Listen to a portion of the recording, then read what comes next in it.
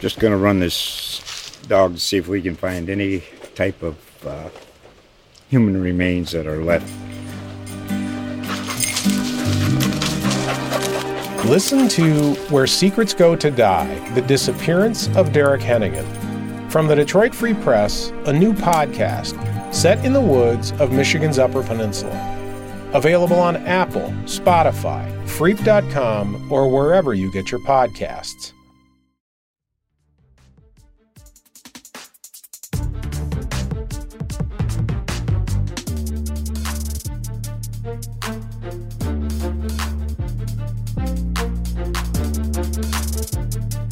Hey everybody, welcome to our final GameOn high school football podcast of the season, a pretty good season too, as always. I'm Drew Markol from the Intell and the Courier Times, joined as always by Daryle Dobos, the longtime play-by-play voice of WNPV Radio.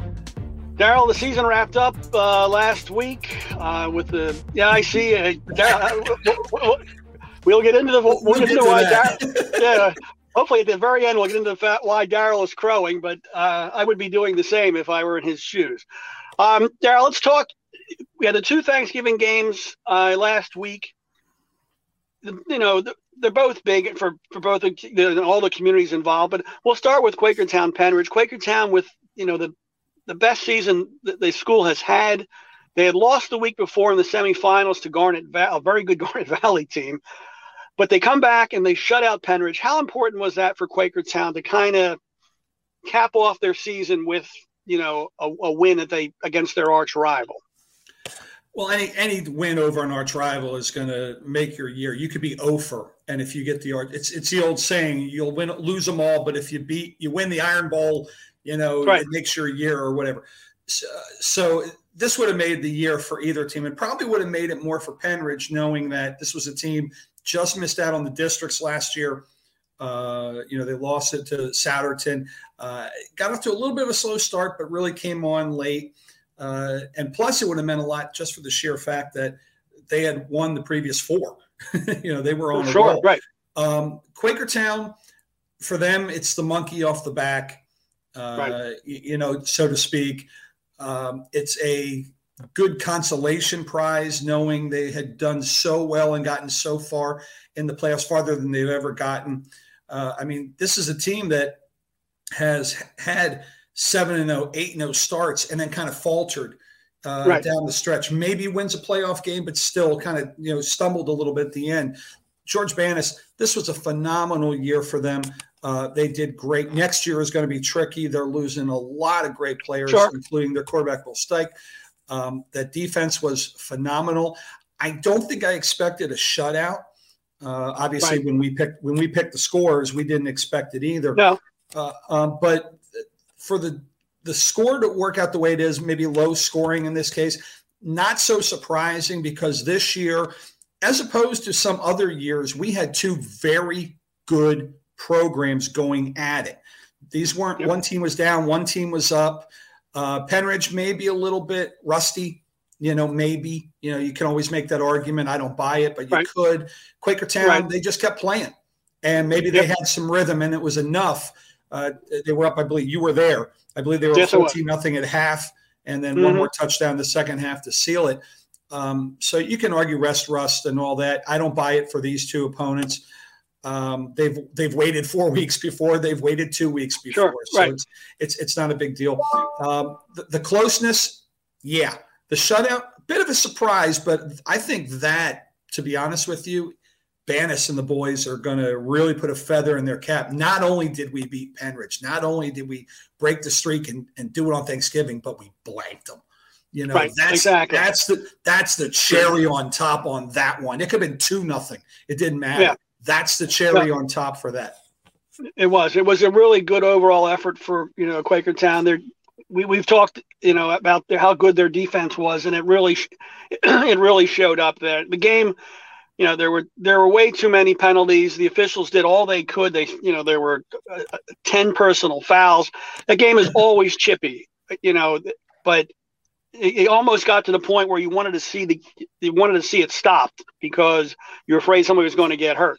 But again, they go at it and they battle. and things happen like that. But good season, great season for Quakertown. Great way to end it. Also, Daryle, Bristol at Morrisville. Bristol gets its 8th win. They roll 48-12. Mike Ciotti at Bristol is just doing a nice job with a small school program. Yeah, it's amazing. They really, they might have down records, but they never have down years in regards to turnout. They always seem to have enough to field a solid enough team. Heck, they've had numbers big enough where they've been bigger than CB West was at one point when they were in the 30s a few years back, if you recall that. And Bristol was still bringing out 40, 50 kids. Maybe they weren't the greatest ball players. Maybe they weren't the greatest team, but they brought out the numbers, and you find you can work with that. Morrisville, sure. I love the guys in Morrisville. I love all that they do and all they stand for in all the sports. And they do their best to put a team out there, and the kids are really great. They just don't have the numbers. I can't. No, they don't. I can't explain it. This was a Morrisville program that when I was a reporter there in the 90s, early 2000s, they had talent, and they did have more than 25 kids coming out for the team. And they would put up some running backs that put up numbers that were eye-popping, and they would really hand it to Bristol from time to time. So I don't – you can go socioeconomic. You can go, well, it's football and then parents don't want them playing, or feeder program. You can pull any argument you want. Unfortunately, Morrisville is doing the best they can with the numbers they keep getting. I tip my hat to them in the fact that they still keep going. And there's something to be said about that. I'm proud of the boys from Morrisville that they just want to play. They come out, they give it everything they got. The coaching staffs do, and again, in all their sports, but we're talking football now. And, Bristol, until that changes, I think this is going to be the way it's going to be for a little bit longer, because Bristol just is able to turn out the numbers, and you're going to find that diamond in the rough a little easier with 40 or 50 than you will out of 25, 30. Exactly. No, you're absolutely right.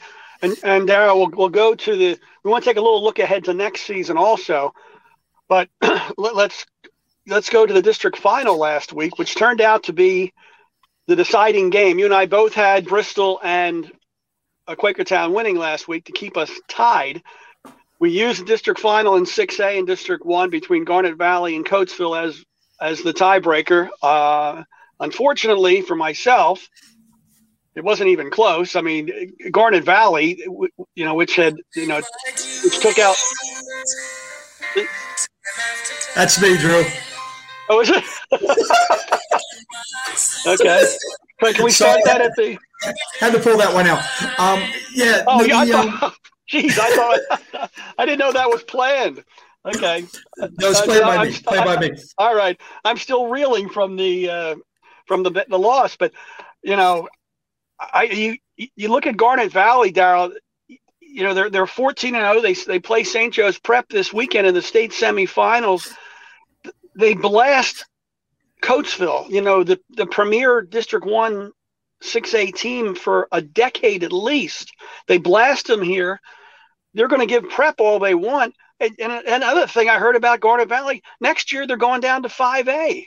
What are they going to do in 5A when they might win it all in 6A? Yeah, that's kind of a reverse Archbishop Wood. And by the way, don't feel bad. Anybody that loses anything to me, they're embarrassed. How did I lose to Daryle of all people? Daryle finished 44-11, and I was 43-12, and that last one. At least the DraftKings. Yes, at least we would have, but at least I went down in a lot of flames, I guess. You went down fighting. Now, and your pick wasn't wrong, like you said. Coatesville, one of the top teams in 6A for a long time, but let's not shortchange Garnet Valley here. Garnet Valley has been one of the better teams in 6A for quite some time as well. This is a program that has built itself up from a low 3 early on and was getting beat by the likes of Bristol in the 2 and 1A category when they were first trying to get things going. I remember them. They didn't have turf on the field. They were playing in a field that got beat up kind of like War Memorial did before they turfed it. And then all of a sudden, Ricci and the boys, have they built a perennial powerhouse It is amazing what they've done. The offense is spectacular. The defense is stifling, as you see by this score. To hold Coatesville to 15, are you kidding me? That is unreal. Incredible. Yeah, it is. Garnet Valley is going to give St. Joe's all they can handle. And I know we're not picking it, but I think Garnet Valley absolutely can win that game.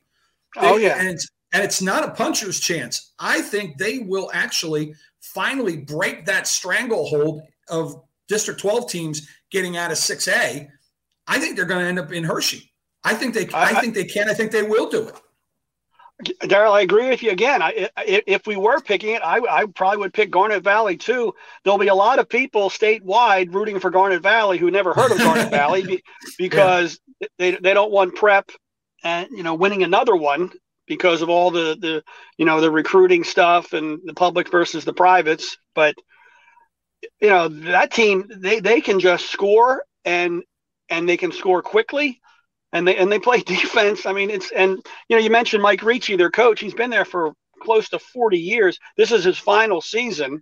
Mm-hmm. Don't think that's not playing a role either, that these kids want to, how cool would it be to win a state title for the coach who's been there for 37 years as he's stepping away. Yeah, even to get there, because this is the guy that has built the program. He brought it from nothing up to a place of dominance in the Central League, up to a place of prominence in District 1. And now you're talking about the district champ, okay, which he's done before. He's done that before. But to get to a state final, just to get there and put the hardware in Garnet Valley would be something. Now, of course, you always want the gold, not the silver. But to say, this is the man that brought us here, that got us here. Now, I feel bad for the person who replaces him because it's easier to follow the guy who follows the guy. Okay. Right. And while the cupboard won't be bare for the next coach of the Panthers, it's going to be difficult to say, hey, look, Ricci got us to a state semi, got us to a state final, got us a title. What are you going to do? And that's what he's going to have to face. But if you can expound quickly here, I did not hear about this in regards to the 5A and the drop. Now, I understand it's every 2 years. They figure male enrollment for the male sports, female, and they figure out where you would land accordingly. But to me, Drew, this almost looks like a situation where this isn't a program like, say, a Ben Salem that's been struggling in 6A. Oh, no. And hasn't been up. This is a team that has been winning convincingly for a while in 6A, and kind of like they did with Archbishop Wood and bumped them up.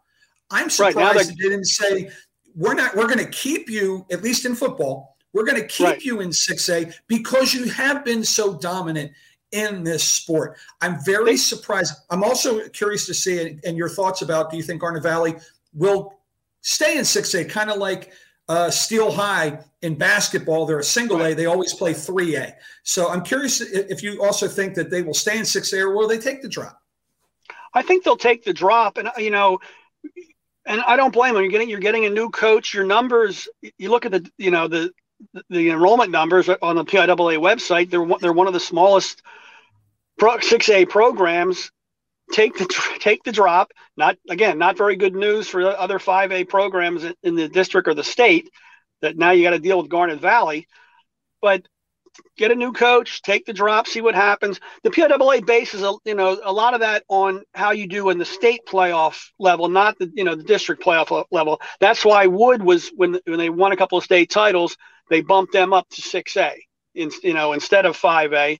And look what it's done. I mean, when you do that and you're Wood, you have to deal with LaSalle and Prep, in your own division, let alone everybody else. So, but Garnet Valley, it would be something that if they win a 6A title, then they go down to 5A and you're like, oh boy. So if I'm Ruston, if I'm Springfield Delco, if I'm those teams, I'm thinking, holy cow, now you're throwing a champ down to me. Because there's a numbers issue here. That would bug me. And again, if you want to see the numbers, the PIAA, if you dig through on PIAA.org, you can find out how they actually do the calculations, and it's pretty fascinating how they do it. I'd never seen it before, and when I did, I was like, wow, that makes sense, and they've got to do it, and that's cool. But now, how do the Rustons in the gang feel if they have to now play a 6A champ. They'd be like saying, St. Joe Prep, you're going to go down to 5A. Now what? It's like, holy cow. Now we've got to deal with this too. It's tough, but I mean, this is the nature of the beast here when you're dealing with high schools. All right, Daryle, let's take a look. We kind of touched on a couple of things for next year, but, we have 2 coaching openings. Pennsbury with Dan McShane, he's no longer there. And up in Palisades, Ramey Musa, who was there for just a couple seasons, but did a nice job, got a district title for the Pirates. He stepped away too. The worst kept secret is that, Galen Snyder, the former Pennsbury coach, is probably, going to come back. You played at Pennsbury. I mean, what do they have to do? Is that a good move? I think it is. Well, can you go home again? This would be the second time he'd be coming home. And that's the biggest key right there, because when he left, he actually made, while they weren't a winning program, they were more than competitive at Truman. He did a good job bringing an attitude and a professional belief in what you do. Galen, when he was in high school and now, is not anybody to mess with. This guy knows what he's doing, and you need to listen to him because he will make you believe. He will make you listen. The question I have isn't so much Galen. It's what's there. Because when he showed up the first time, Pennsbury was successful, and they had good feeder programs, and they had size, and they had guys like Snorway running the ball, and they had quarterbacks that could run and manage the game, which is always a dirty word. I mean, he had everything he needed to do what others couldn't do, and that's put together a very successful run. And Galen was able to do that. Now, when he comes in and he sees, well, for the most part, this team has gone from the old traditional ground and pound to a more of a wide open attack. Now is he going to have? I saw the roster this year. I have a nephew who was a freshman last year, wasn't on the varsity, but I saw that roster, and they had like 4 kids that were 6 foot. They had no bulk. I mean, this looked like something out of, We Are Marshall, when they said, we're going to, what can we run? We can't run power I. We can't run this. We might have to run the veer. And, because, not a big size, not a lot of speed, and it created mismatches. I mean, that might be something Galen has to do. And he did that a little bit. He was kind of wing T-ish, power I kind of, he mixed the two. But he went with that power football. I don't know if he's going to have the bodies yet. All I know is if Galen has the patience, and I believe he does, to get a couple kids in here, because you can't just snap your fingers. Right. The people of Pennsbury need to have patience with Galen. This was a championship linebacker, all right, all-state talent. This was a Division I linebacker. Strong as a bull, smart as anybody. He was a successful coach, forget the record, at Truman. He was very successful for Pennsbury. And now that he comes back, he doesn't have a kid to worry about, playing anymore. Right. You got to give him latitude, and you got to give him the time he needs. Don't expect a quick fix. Not that he couldn't do it, but you can't. And this is a bad world to come back and do this. Everyone expects a quick turnaround. Right. You can't expect that here. High school is just so different. But I guarantee you give him the latitude and the time, he's going to give you championship football again. Well, yeah, that's the thing, though. With a higher, like by bringing him back, if they go that route, they're buying themselves that time because he's a proven commodity. So that's a good reason to do it. And whoever gets, the Palisades job, again, Musa did a nice job, getting that team, turned around and give a winning attitude. It was a struggle this year. They lost a lot last year, but that happens at smaller schools. But, you're getting that excitement, and you're getting the numbers, and with football, it's all about numbers. So you may have to go quickly at Pennsbury. Yeah. Sorry about that, Drew. I was just going to say real quick, you may have to win right away at Palisades just because it's a different kind of atmosphere from Pennsbury. Their history isn't as long. They've done great things. They've gotten their district titles, but this is one where the ebb and flows the valleys can be very steep and long, as we've seen in the past in Palisades. Most of their success has been over the last, 10 years, maybe 12, but they still have had some dips. So this is, whoever comes in and takes a Palisades job, they're coming into a nice job, and they'll still need a little bit of time, but you almost have to hope that you win reasonably quickly at Palisades, because you want that attitude to stay. You want that excitement to stay, and you want kids to keep coming into the program. Exactly. They're going to come into Pennsbury, but at Palisades, like you said, smaller school, it's a little different to deal with here. So Palisades might have to win a little quicker, but it's still, they're great jobs any way you look at it. Oh yeah. I mean, Kevin Ronald's got, kind of got that going, at Palisades before, Musa took over, and I think they'll be just fine. So, but for us, Daryle, we're gonna wrap it up. The football season. We're anxious already for next year, but we'll enjoy the state playoffs. We're going to come back with a podcast, we hope, and hopefully in early January, looking at the winter sports. I don't know if Daryl's going to be joining us or not for that, but he may. But we appreciate everybody checking us out with our first year with this a true podcast, and we thank the guy behind the scenes, Craig Veltri, who just does a great job putting up with us and our stupid comments and everything every week. But to everybody else, like I said, for watching us out or listening, we thank you very much. Daryle, I thank you. We had an enjoyable season, and let's do it again next year. I look forward to it. You have yourself a Merry Christmas and a Happy New Year. And the same to you, and the same to everybody out there. And again, thanks for checking us out.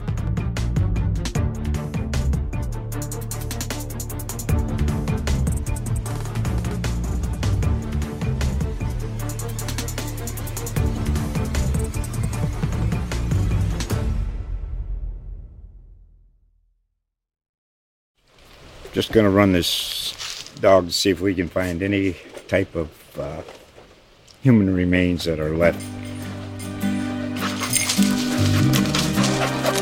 Listen to Where Secrets Go to Die, The Disappearance of Derek Hennigan. From the Detroit Free Press, a new podcast set in the woods of Michigan's Upper Peninsula.